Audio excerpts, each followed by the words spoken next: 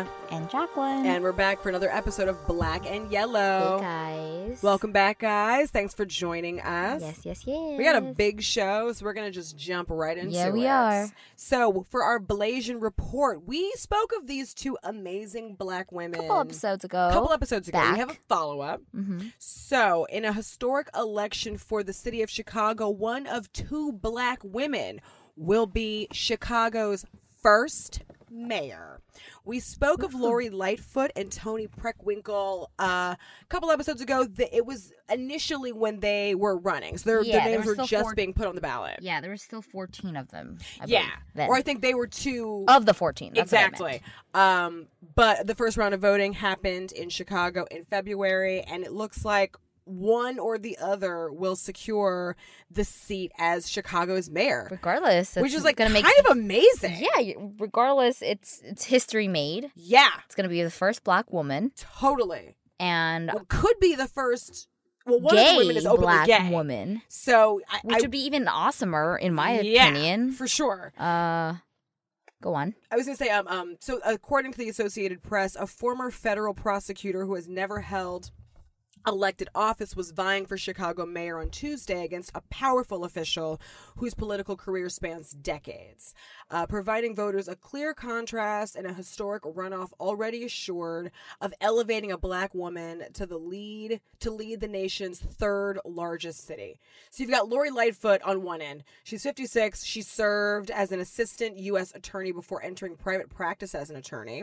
and she emerged as the leader in the first round of voting in February. And then she's matched up against Toni Preckwinkle. She's a former school teacher who served on the Chicago City Council for 19 years before becoming Cook County Board President in 2011. She was also the former president of the Chicago Police Board. I saw that too, yeah. Damn. Yep. That's awesome. Whoever wins will join 7 other black women currently serving as mayors in major U.S. cities, including Atlanta and New Orleans. So they'll be in some great company. Preckwinkle is 20 years older than Lightfoot. Hey, man, age ain't nothing but a number. And we said on this show, black don't crack. And look, if you could get the job done and done right, why not? Well, I think being older, maybe she does have more experience too, which might give her an advantage. I know that. Maybe not. But we can't be ageist. We can't assume that because you're younger, you don't have as much experience or perspective. But wouldn't you think if you've been serving or if you have more time just living on this planet, you do have more experience? In life in general? I see the point that you're making, but I don't necessarily know if I agree with that. Yeah, I think they both have two different experience levels and intelligence levels in terms of what they can bring to the table. I'm not arguing one is smarter than the other by any means. Neither am I. Yeah, I think that they could both serve the position quite well. They both bring different talents to the table. Right. But I don't know if I buy into the idea that if you're older, you're more experienced to do a job. I see. I don't necessarily buy into that thought process, but feel free to. I can understand why your mind is there. I totally get it. I mean, I see it more as she's been alive longer. Okay. And to me, not always, because it's not Trudeau. Francis? Justin Trudeau? No. He's really young. Macron? Macron. Yeah, he's a young guy. Yeah. Same with Prime Minister of New Zealand. They're both pretty young. Yeah. And she's and they're doing a great job. So definitely. Who's one to say? But I mean that's when I see their age. Look at AOC. The U.S. loves AOC, and she's young. Yeah, she's fucking killing She's it. one of us. Republicans cannot stand her. I understand why, but I don't care. Yeah. So, I mean, at this point, who's really going to care about them anyways? To be completely honest. I don't know if Trump has done a good job at allowing us to care too much about them right now. I see what you're saying. I was more coming at it from the standpoint of AOC breaks down politics into bite-sized pieces that are easy to digest. She's also a real person.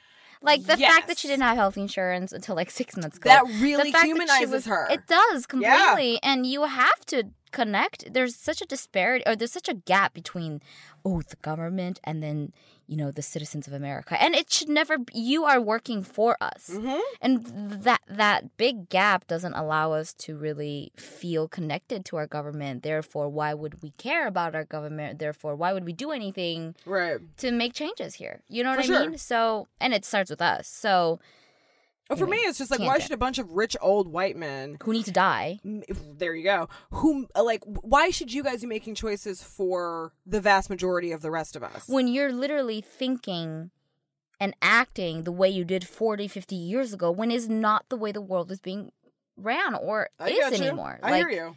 It's really frustrating. Yeah. Anyways, we'll talk about. We're gonna have an Andrew Yang episode, y'all. So yeah, we'll get into politics then for sure. Lightfoot is openly gay, as we said. She seized on outrage over a white police officer's fatal shooting of a black teenager, that of Laquan McDonald, to launch her reformer campaign, and that was even before Rahm Emanuel announced he wouldn't seek a third term amid criticism for initially resisting calls to release the video of the shooting. So I respect that about Lori. I respect that Lori's like, no, the people need to know. And the people need to see. Yeah, definitely. Don't keep these pigs safe. Yeah. Absolutely not. Yeah, that's awesome. So we'll keep you up to date on what happens. We'll keep you up to date on the results. Mm-hmm. But it looks like Chicago. Woohoo. Yeah, Chicago Chicago will be making history. Yeah. And either way, one of them's gonna win. I'm excited to know who wins. Who do you want to win? I think either or it's gonna be a win. Mm-hmm. So I don't know. I mean, they both seem like great candidates. Don't get me wrong. Yeah. Like either one of them wins, it's a win for all of Chicago. It is. I'm just super excited. I'm just excited. I mean, I was excited when I heard about the news first when they were part of the 14, and then finding out that, because I remember the article, it was a New York Times article just about them two, and the fact that it's still really like been about them too. Yeah. It's pretty awesome. Yeah, I don't even know who else's name was on the ballot. I mean, I'm being honest with you. That just goes to show like. Well, depending on obviously what the media is also like spitting out, they maybe knew ahead of time that these two were going to be the contenders, and so true. Kind of. I'm just saying, listen, you show me two black women, I don't really want to know who else. Yeah, same. Like, and obviously, I completely agree. We're also not in Chicago, so it might be different. But right, exactly. Like my money is on Lightfoot. I think I like Lightfoot because she's not only a black woman, but she's also gay. Openly gay. Yeah, so I feel like like she might add some nuance to the position. It's a little bit more progressive. Yeah, a little more liberal. Just kind of like my assumption, she's going to put LGBTQIA issues at the forefront or very close to the forefront. And especially with what happened with Jussie Smollett in Chicago, I think it's all really important to just have that just be as equal and on par with everything else that's important, because we all know that the LGBTQ community still has a long way to go. Mm-hmm. So in terms of like securing rights and being seen as equal, and, just like amongst all of us, that's all really, really important. So yeah, same with me. I'm gonna let you end it because that was pretty eloquent. Thank you. I'm gonna let you end this report. There you go, guys. All right. So guys, it's hot outside. Sure is. Clothes are getting, we're wearing less clothes. They're getting lighter. They're getting sheerer. They're getting floatier. Hemlines are getting shorter. Perhaps the clothes are getting a bit tighter. And it's around this time of year that I hear a term that's often thrown around a lot in the black community. A term or a phrase. That term or phrase is fast. Fast or fast-tailed girl or hot-tailed girl. All same ways of communicating the same sentiment, which is essentially slut-shaming. So to be clear, I just want to put this out there. So I'm going to be going back and forth between the black pronunciation and the literature pronunciation. Okay. So in the black community, you would say Fass and drop the T. Ooh, that girl a fast-ass girl. Look at her over there being fast. Look at she cute. Why is she wearing them shorts? That's how it's used. However, I'm probably going to be hitting that T when I am reading text and literature. Yeah. I don't want to confuse anyone. Okay. So Fass or fast-tailed girl, that phrase really hit the cultural zeitgeist in 2013. So over at Hood Feminism, Mickey Kendall and Jamie Nesbitt Golden started the hashtag Hashtag fast-tailed girls. Say that 10 times fast. Kendall told NPR, fast-tailed girls is, at least on the African-American community, often referred to or used to describe a girl who is theoretically sexually promiscuous. Young girls as young as 2 or 3 can be labeled fast-tailed girls or simply fast girls. And, quote, what it really means is that they're asking for it. They are seeking sex in an inappropriate way, end quote. Kendall's hope for the hashtag was to, quote, blow up the idea that boys can do whatever they want, but girls are dirty if they explore their sexuality, end quote. So I've been hearing this word or phrase my entire life. And it really wasn't until 2010, 2011 that my boyfriend, my white boyfriend, called me out for slut shaming. I had not even considered that term or that phrase was slut shaming because it was so normal and commonplace to hear people, specifically elder Black women, using that phrase a lot. Dang. And using that phrase comes up in all sorts of settings. That phrase comes up in schools. That phrase comes up in church. That phrase comes up in any sort of social setting where men and women are hanging out together. And that word is almost weaponized, if you will. Really? Yeah, for sure. Because essentially when you slap a girl, not someone, because it's almost always used to define women. When you slap a young girl with that phrase, you're essentially saying that not only is she morally questionable, whatever she's doing, she shouldn't be doing. So it's about control and maintaining some sort of a patriarchal, like rigid gender binary. Okay. It's a form of control. It's a way for older women to control younger women when these young girls are young. Right. It's also a way for older men to silence victims who have been abused due to the fact that they have been slapped with the label of fast girl, and thus it has impacted their reputation. I see. Does that make sense? Totally. That was really well said. Okay, cool. I wasn't quite sure. Oh, that's fantastic. Okay, great. Awesome. I get it. I'm not Black, so I've never heard this term. I just want to make sure that like all of that got sense. out. Perfect. It made perfect sense. I'm with you. I'm right here. I got you. I've essentially heard this word used a lot around the R. Kelly case. I heard a lot of, ooh, she thinking she cute. She over there thinking she a cute girl, wanted to hang out with a celebrity. Her fast ass shouldn't have been anywhere around him. But see, that's what you get when you think you something and you ain't. Jeez. That sentiment I have heard communicated many, many times. And growing up in Black circles. Growing up in your family, who did you hear it from? Oh, my mom would use it. My grandmother would use it. My aunts would use it. My female cousins would use it. Family friends would use it. It's a very common term. All right. It's a super common term. And they would use it just describing other family members? It could be family members. It could be young girls. It could be girls that I went to school with. It could be young girls on the street. Typically, they're young girls doing things and acting a certain way at an age where they shouldn't be.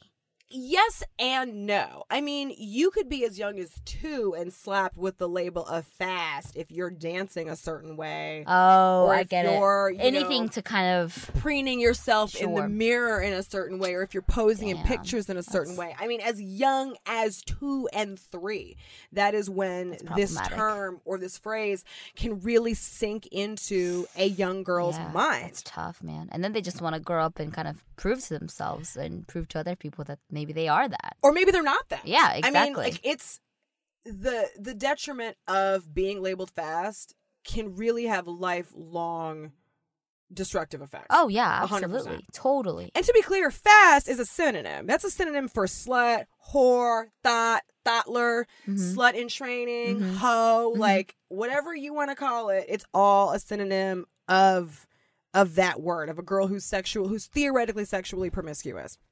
It's funny, too, because it's also like a normal word. Yes. So which is why it's dangerous. Yeah. That's the worst part. Because if you think about it, the word fast, it provides a sort of cloak of hiding for the person who is labeling a girl as that word. Yeah. Because it's one of those things where, like, in normal conversation, you could be like, oh, that girl is fast. Like, oh, do I mean she's moving fast? Like, is she fast moving, or is she fast like she's acting on carnal sexual desires that we are assuming that she has? Right. One author described the word fast as a proverbial welcome mat plastered on a child's reputation that invites public scorn, objectification, or worse, tactic approval for the physical sexual exploitation of minors. These girls are viewed as, quote, adult women, quote, asking for abuse, as, quote, responsible for that abuse that black men inflict on them or coerce them into, and often inflict without punishment or blame from the black community. Hello, R. Kelly. That is what has been happening with him in the black community for decades. Wow, it's so ironic that in the sense that foundation has sort of been laid on by and perpetuated by your own people, and then just that cycle continues. Yeah. Hello, R. Kelly, like you said. Totally. Because Fass is not only a way to slut shame, it's a way to victim blame. Yeah. You know what I mean? Yeah. Well, Jackie, you shouldn't be wearing that outfit. I mean, someone's going to do something. You're just asking for it. Yeah. It's like you're looking at these young girls, and I say that with anger because I definitely was one of these young girls. Right. And, from a young age, we're telling our young black girls, you're not allowed to feel your body. You're not allowed to explore sexually. Right. You're not allowed to have you're not allowed to enjoy those sorts of carnal, of the flesh sins. Like, that's not for you. And if you do that, then you a hoe. Yeah.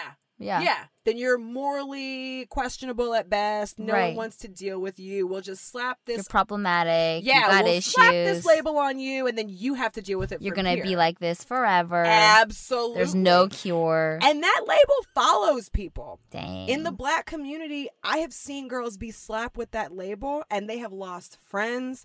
Family members have turned their backs. Jeez. Like, that label is super volatile because in the black community, we don't speak about sex and exploring our sexuality the way that I feel like my white friends were able to. Right. I mean, then you factor the religious factor on top of it, which absolutely allows for even more guilt and shame and all other things that comes with that. Yeah, and so black girls who then become black women are in this sort of adulted but infantilized holding pattern where in our mind, like, we look like adults and y'all are treating us like adults, but also there's this arrested development around our sexuality because we have been told from a young age, don't explore that. Don't feel free to be expressive sexually.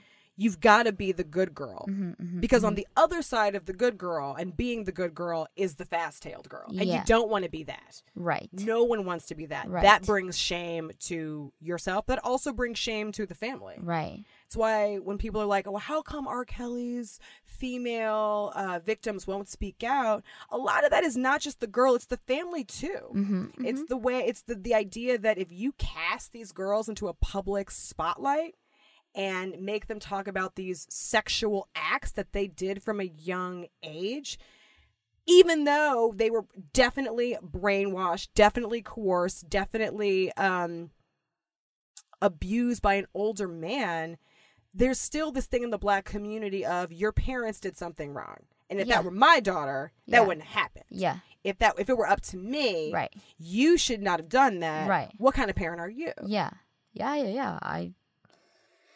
That's crazy. The thing that's so utterly frustrating about the fast girl label is that black women cannot not ever have their bodies policed. Society in general is just obsessed with policing women's bodies. Yes, for sure. Specifically, love policing black women's bodies. Yep. But before we even get out into the real world, our bodies are policed by our own family members. Man. And specifically, again, by the elder women in our families. Yeah. And And they just did what their mamas did. Yeah, I was going to say, like, it's a generational thing. I think a lot of it is just a learned phrase that you don't really question, because to a certain degree, no one wants their daughter to present themselves poorly, regardless of what color you are. And if you think where they came from, they had to survive and work at home and be a stay-at-home mom, or not really hold any high-position jobs that allow them to go to college. True. Or so on and so forth. Yeah, the name of the game was survival, and their kids are very much mirrors of themselves. Mm-hmm. But that being said, I think that Black girls then grow up with this idea that I can't explore my sexuality, I can't explore my body. Who's allowed to do that? And it also feels wrong, right? Yes, there's a lot of shame involved. And guilt. For sure. And religious factors. But, I mean, it is your God-given right to be able to express yourself sexually and touch yourself and move and act in a certain way when you feel inclined to do so, if you are just, purely talking about those energies just being present because you are a human and you are going to have a sexual drive and a need to want to procreate and so on and so forth. But when you attach it with all these negative and, blaming and the guilt and the shame, it does become detrimental and insidious. For sure. And I think we've spoken about this off mic many times, too. I wasn't given a sex talk. Yeah. A lot of my Black female friends were not either. Sex, in terms of like the birds and the bees and when two people really love each other, blah, blah, blah. Like, that's not really a sentiment that was communicated in my home. Yeah, my mom wasn't either. Yeah, that's not necessarily a sentiment that was communicated among a lot of my Black female friends. Instead, the message was, don't come home pregnant. That's it. That's it. Oh, and man, there's so much that goes on. I know girls who've gotten abortions and come home and their parents never know. Right. I know girls too. Oh, absolutely. I know girls who've gotten pregnant, hid it from their family for months, was able to get an abortion, had friends that had their backs. Mm-hmm. I know girls that, parents thought they were virgins until they got married. All kinds of just insanity. Yeah, and the reason for that, that it's not spoken about, it's a combination of two things. A, it's just taboo. You know how we don't speak of things that are uncomfortable or that we think should be just like held in shame and darkness? Yeah. For a lot of the Black women, that is one of those things. I see. So there's that element. There's also the idea that if I talk about it, you are that, or you're going to want to do it. Right. It's like my parents really didn't talk about drugs gonna pull either. You in. Yeah. Like my mom was not trying to talk to me about drugs and alcohol. So fascinating. Because I think there is this fear and belief among parents that if I talk about these things, sex, drugs, alcohol, whatever, my kid's going to get curious and want to do it. But also the other end, if you don't talk about it, it might have the complete effect, and they might absolutely be so inclined to go and seek it out themselves and then fall into this addiction or behavior or pattern. I mean, on both ends, you can say, if you don't talk about it, if you do talk about it, your kids might wanna, so you think, might or will. And I know so many people that parents who, didn't talk about cigarettes or drugs and it ended up, doing a shit ton of drugs. And their parents never knew. Yeah. For sure. I know for me, my introduction to sexual life was pretty rocky. And I also went to a high school that didn't have a ton of Black people. There was a lot of white folks. Yeah. And who were really self-expressed in that area. I went to an arts high school. So there was a ton of really hands-on, full throttle, sometimes fully aware, sometimes fully not aware commitment. Yeah. And self-commitment and self-expression. And I remember having to walk two very different worlds. Sure. The world of being with my white friends and their ability to talk about sex openly, their sexual stories that I could not relate to, but had to act like I could because heaven forbid I didn't know about sex. Right. I would be the weird loser. Right, exactly. So now you have to pretend to be a phony. Right. Which either or is neither is a good choice. There's no win-win there. Neither is a good choice. But then going back to my Black community and having to live up to the good girl trope. Right. And having to play into that trope. Yeah. But I remember once I got to college, some people go to college and they like get all hooked on drugs. Yeah. Some people go to college and drink like crazy. Yeah. I went to college and just was super out there and super sexually expressive. Right. Some may or may not have called it promiscuous. Right. I called it exploratory and expressive because Right. I never really had that. Yeah, and so the minute you were out of the cage, Right. essentially, Absolutely. you like let it all out. Absolutely. But I was also self-aware enough to be like, okay, I'm developing some unsafe practices that need to be addressed. Right. And Thank goodness. luckily, I had an amazing human sexuality teacher that I remember emailing her before the first day of class and telling her, can you give me a sex talk? Oh my God, please. Yeah. Please just give me the sex talk that I never got Right. I mean, from my parents. I think now as older women who are in or have or are in, stable relationships and have really fully explored and experienced, and there's still also so much. I mean, we're not even talking about intimacy here. No. We're just talking about pure. Right. Exactly. I'm that's glad you made that distinction. Intimacy and sex are very Two different things. And I think that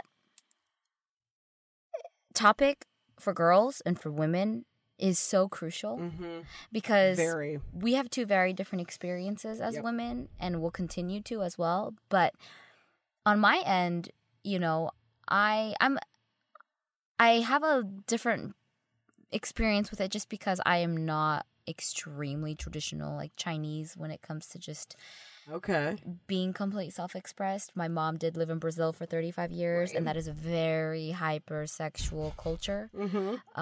Their flirting there would be considered sexual harassment here. Got it. Okay. And when I was first exposed to that, I felt extremely violated because I felt like I was being harassed, and it's not. It's flirting to them. Right. So with all of that being said, as Asian women, we are meant to be the most perfect, obedient, docile creatures and still be hypersexual somehow. Of course. Without even ever being allowed to explore it, without even enjoying it at all. And so I've seen it with other friends. I've seen it with other cultures. My mom gave me the sex talk pretty early on, but I even went through moments in high school where I thought I was promiscuous. Got it. And there was a lot of deep shame and guilt around that, and I didn't feel safe going to my mom. Got it. I really didn't, and that is that I would never want on my child. I definitely see you on that. For sure. Like it should never be that. And I didn't have a lot of friends that I could feel like I could go to that would also, not that they wouldn't understand me, but I believed and created the world for me that it wasn't safe. Yeah. So can you, I understand that. You know that exactly. No, I get that. You're totally. like trapped. You don't know, you don't think, you don't know what you don't know, that you can go to these people. Right. Because no matter what you do, no matter what you've done, you feel unsafe and wrong and bad and guilty. And none of that is a good platform for liberating yourself and getting the healing that you need. Yeah, no, I hear that. And then the closest person, which is our mothers, which should be going to, we're not going to. Yeah, short of my mom telling me don't come home pregnant, which is a solid command. Slash extremely vague. Yeah, at like the same super... time. Like, thanks for being like crystal clear, but what does that really mean? Exactly. Like, what are you actually communicating? Right.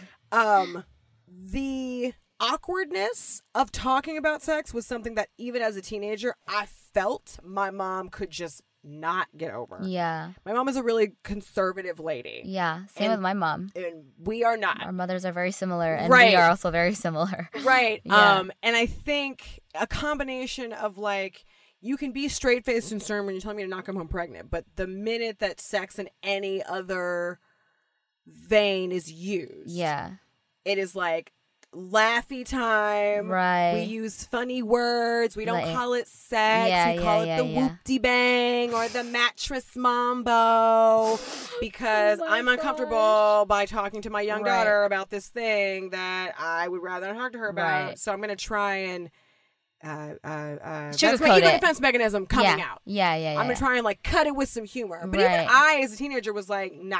Right. You ain't buying it. Nah. But Like, I if think we're going to have also this conversation, let's have it like real terms. Right. Let's be adults here. Yeah, like, but meet me. I also think as like artists, I didn't mean it. Sorry, No, go for it. You're good. I think as artists, I discovered and explored my sexuality personally pretty young and pretty like confident and out there. Not saying like I had sex with a ton of men, and I'm saying I lost my virginity. It's very different. Like I was like very in tune with myself. You know, and I think, and or not that I wish, but my mom and I are very different in that sense, where I don't know if she was so in tune with her sexuality. Got it. And instead of her paying attention to me and really seeing what I needed as a sexual being, she only could come at it from what she experienced. And I think that's super common for moms. And I think that that's why this label of fast tail girl really is perpetuated by women in our community. Completely. For sure. Yeah. Yeah. I'm sorry, keep going. You brought a great point. I just jumped in. But I agree with you 100%. It's the same in the Asian community where, you know, if you have had a child, because you're going to go talk to your daughter, you have to understand that who you are at certain times is different when you are with your husband, when you're not with your husband, discovering that, what does that feel like, what does that look like, all of that is all encompassed. And I think just having these ideas or these structure of like, you're a fast girl and you're supposed to be pretty and perfect and not sexual, but yet we want you to have kids, that makes no freaking sense. Absolutely. And you better bet your ass there are grown ass black women that still have a hard time striking that balance even today in committed marriages. Striking that balance of intimacy with your partner. Totally. And having to get a handle on this childhood shame.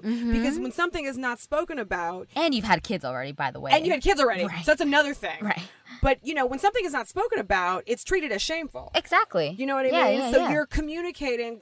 the lack of talking about sex is communicating that it's shameful. Now, maybe some parents listening might say, well, yeah, but, like, I'd rather create shame around this thing for my kid. At least they're not, like, having sex like crazy. And I don't know if I would agree with that. Yeah. I know plenty of girls that still had a lot of shame involved, and we're still having plenty of sex. So it's not black or white. For sure. It ain't never going to be black or white. I had a lot of friends that were still acting a certain way behind closed doors and coming home like a prim, proper, perfect, obedient daughter. And then bam, did get pregnant. Or bam, all of a sudden left home at 16. And you're like, whoa, like freak accident, you know? Sure.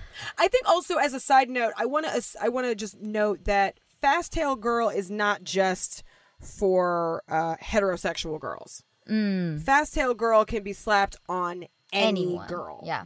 But it's assumed to be heterosexual. Right. I had a friend in high school, very, very obviously a lesbian, dressed like a man, but she would still get the label of she would still get slapped with the label of fast girl because she hung out with dudes. Oh my God. And so in that particular case, it was almost like a challenge. Right. Like, you're fast because you're hanging out with straight dudes. Right. And how much of a lesbian are you? Why don't you come taste this dick and then tell me for real? Jeez. Like, that's sexuality is off limits. Right. It saddens me in the fact that instead of really understanding the person and getting to know the person and seeing what they need, these parents or these people or these elders or whatever will just go ahead and label and judge. It makes sense because that's what they had. But I think it really doesn't make sense in the sense that none of that is actually going to be constructive to their growth and evolvement as a person who's coming into their sexuality. For sure. Or getting in tune with all of this. Definitely. And it has to be expressed. One way or another, it has to. You know? I'm not saying go and sleep with 1,000 men or girls, but I'm saying you need guidance in how to do it healthily, naturally, with feeling confident. Yeah, and let it be known in the black community, some of the freakiest women that I know are black church-going ladies. Okay? Yeah. Like, let it be super known. Put it out there. Right. Some of the craziest stories I've heard are the most religious, like most perfect Asian women that I'm like, I hear later from my mom or something. I'm like, she did what? Right. Before she got married was what? Right. Her and her husband, like, She did, Yeah. She worships where? Oh, okay. Okay. Goldie Taylor, who wrote an article about the hashtag FastTailGirls, had a great line in it. She says, The harsh and constant policing of Black girls' bodies has led us to become ashamed of ourselves, ashamed of our bodies and our sexualities. Our larger hips, ample asses, and breasts are hypersexualized, and as a defense mechanism, we hide our sexual desires in order to repel this hypersexualization and judge others who choose not to. We label other women as hoes and steer clear of them, still suffering from the fear of being labeled a fast-tailed girl. We quickly dismiss victims' statements about their sexual assaults and instead run to the perpetrator's defense. Prime example, R. Kelly. Black women, men, and others still supporting him and his music. The social acceptance of body shaming, slut shaming, and victim blaming within Black culture has shown that our girls are not valued, with the statistics to back it up. Dang. Yeah. Some truth right there. I could not agree with that more. Yeah. Because not only do older women who are using these labels, fast girls and hot-tailed girls, not only are you communicating to other women what a girl is, and by the way, giving someone the label of fast girls, that's all based in feeling. Mm-hmm. None of that's based in fact. Yeah. You could be walking down the street and I could be like, oh, that leotard, she a fast girl. Yeah. What? Like, what do you mean? Like, it's a judgment of one that is now, like, that could augment the reputation of another girl for the rest of her life. Yeah. All feeling. Sorry, tangent. Not at all. The point that I was going to make was, not only do we communicate to other women when we think someone is morally questionable, we're also communicating it to our young girls. Mm-hmm. Whether we know it or not, they'll pick up on it. Right. Our young girls are hearing and seeing. And our young girls, when they go to school, go, you're a fast girl and I don't want to be friends with you. Yeah. So already we're creating a culture of not supporting other women, of judging other women, of bringing other women down. Mm-hmm. Like, we got to rebuild this sisterhood. Be done with the fucking fast girl label. Seriously, it's bullshit. It is. I completely agree. It's just so enraging and maddening to me. But speaking about the R. Kelly, why are Black men and Black women so quick to protect the perpetrators and not to protect the victims? There is some information about that. So it's called intracultural redlining, and it's been historically used to malign and silence victims of molestation and rape. Its usage is designed to assuage any notion of guilt from the man who commits these vile acts, resigning the blame to the young girl that has been victimized. Sadly, Fass is an epithet most frequently weaponized and hurled by other women who have an emotional and or physical stake in the outcome. Tragically, the necessity of protecting children from abuse is sometimes overwhelmed by the desire to protect a husband or boyfriend, and, by extension, the relationship. In those instances, whatever financial, emotional, or physical benefit she enjoys effectively trumps any responsibility she might feel to her child. Blaming the child can be written off to the fates, a curse from the heavens above, while blaming your significant other. The idea that we've got to protect our young men or our men in these relationships at the expense of our young women is nothing new. This is why we don't call the cops when bad shit happens to our daughters. Yeah, it's all it becomes about face, becomes about reputation. Right. Absolutely. Yeah. And all of that is super detrimental because our young girls are absorbing this. Yeah, not only are we absorbing these messages about how we as women are supposed to behave, we're absorbing these messages about Blackness and how it should be viewed, how the white gaze should take it in, how it should be performed. Yeah, all of it. And then you've got the extra added layer of Black womanhood. On top of it. Exactly. And what that means. Yeah. And I think by labeling women, but putting labels on women, but not teaching them, hey, this is, maybe you're a little too young to dress like that, which, no offense, is the perpetuation of rape culture. Right. When a woman says, take off those shorts, girl, you a fast girl, that's perpetuating rape culture. Yep. Not listening to victims, that's perpetuating rape culture. And it makes me super sad because where do we go from here in our community? You know what I mean? Here's the fucked up thing, really, about the fast-tailed girl. There's no winning. Because you're kind of damned if you do and you're damned if you don't. Look, we raise our girls to not get raped, not get sexually assaulted, to fend off any sort of threat or invader that might come her way. But also we tell them to be the good girl as well. Right. It's so twisted. Yeah. And also, as I said earlier, like, getting slapped with that label is a feeling. Someone could just feel that you're fast and will give you that regardless, label. Sorry, I don't mean to cut you off. You're good. But let's just say that this word didn't exist. Okay. Just being a woman, you're going to feel it. You're going to feel it by the way men look at you. Yep. You're going to feel it by the way other women look at you, whether you're wearing short shorts, whether you're not wearing short shorts. You're going to feel it once your boobs start to develop. You're going to feel it once your ass starts to develop. You're going to feel it regardless. Yeah, oh my God.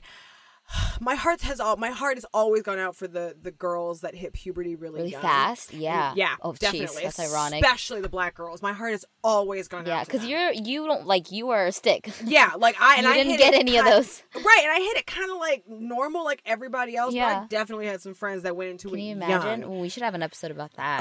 An interview of someone that can. Oh my God! It must be difficult because you're not ready, and you have no one to turn to. Right. Like yeah, my heart's always gone out to those girls. And if you have issues and someone starts really appreciating you for your body, all of that, with relationships, it can get real messed up. Oh, absolutely. Super duper fast. Anyways. I cut you off. Sorry, go ahead. No, I cut you off about there's no winning. You're damned if you do and you're damned if you don't. Yeah, Trudy over at Gradient Layer, RIP Gradient Layer for any of the readers of that blog, she puts it really perfectly. She says, a black girl with confidence who speaks up for herself, wants to express her femininity visually, has normal interest in boys, gets unwanted attention from adult men, and or has male friends can easily be labeled as such. Jeez. The stereotype sits in a binary opposed to, quote, respectable black girls, while both, quote, types of black girls are regularly abused. It is the hatred of blackness, womanhood, and childhood, or rejection of a period of childhood actually existing for black girls, intersecting in this dangerous stereotype. I couldn't have said it any better myself. Oh man, yeah, that the intersecting with the childhood is pretty spot on. Which is often shortened or ripped away from black girls completely because, as I said earlier, like we're often viewed as adults when we're young. Yeah, we're viewed as needing less protection. Yeah, because we are thought to be older and strong.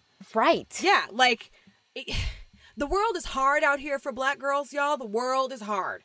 Especially because black girls are often overlooked when we're having conversations about race and sexuality. All of it. Because they're thought of as being, quote, girls. In the black community, girls, children, are supposed to be seen and not heard. So we silence our young girls. We silence our young girls in these times of need where they need to be seen and they need to be heard and they need to be understood. Yeah. We do our black girls a disservice. We do. But at a certain point in time, no particular marker in particular, we tell our girls, oh, but now you have to go and be a self-assured, all of a strong, independent woman. Yeah. That's what you have to do. Don't step too far outside of being independent because then you're a gold digger. Right. Don't step too far outside of being strong because then you're bitter. Don't be too excited. Don't get too passionate because then you're angry.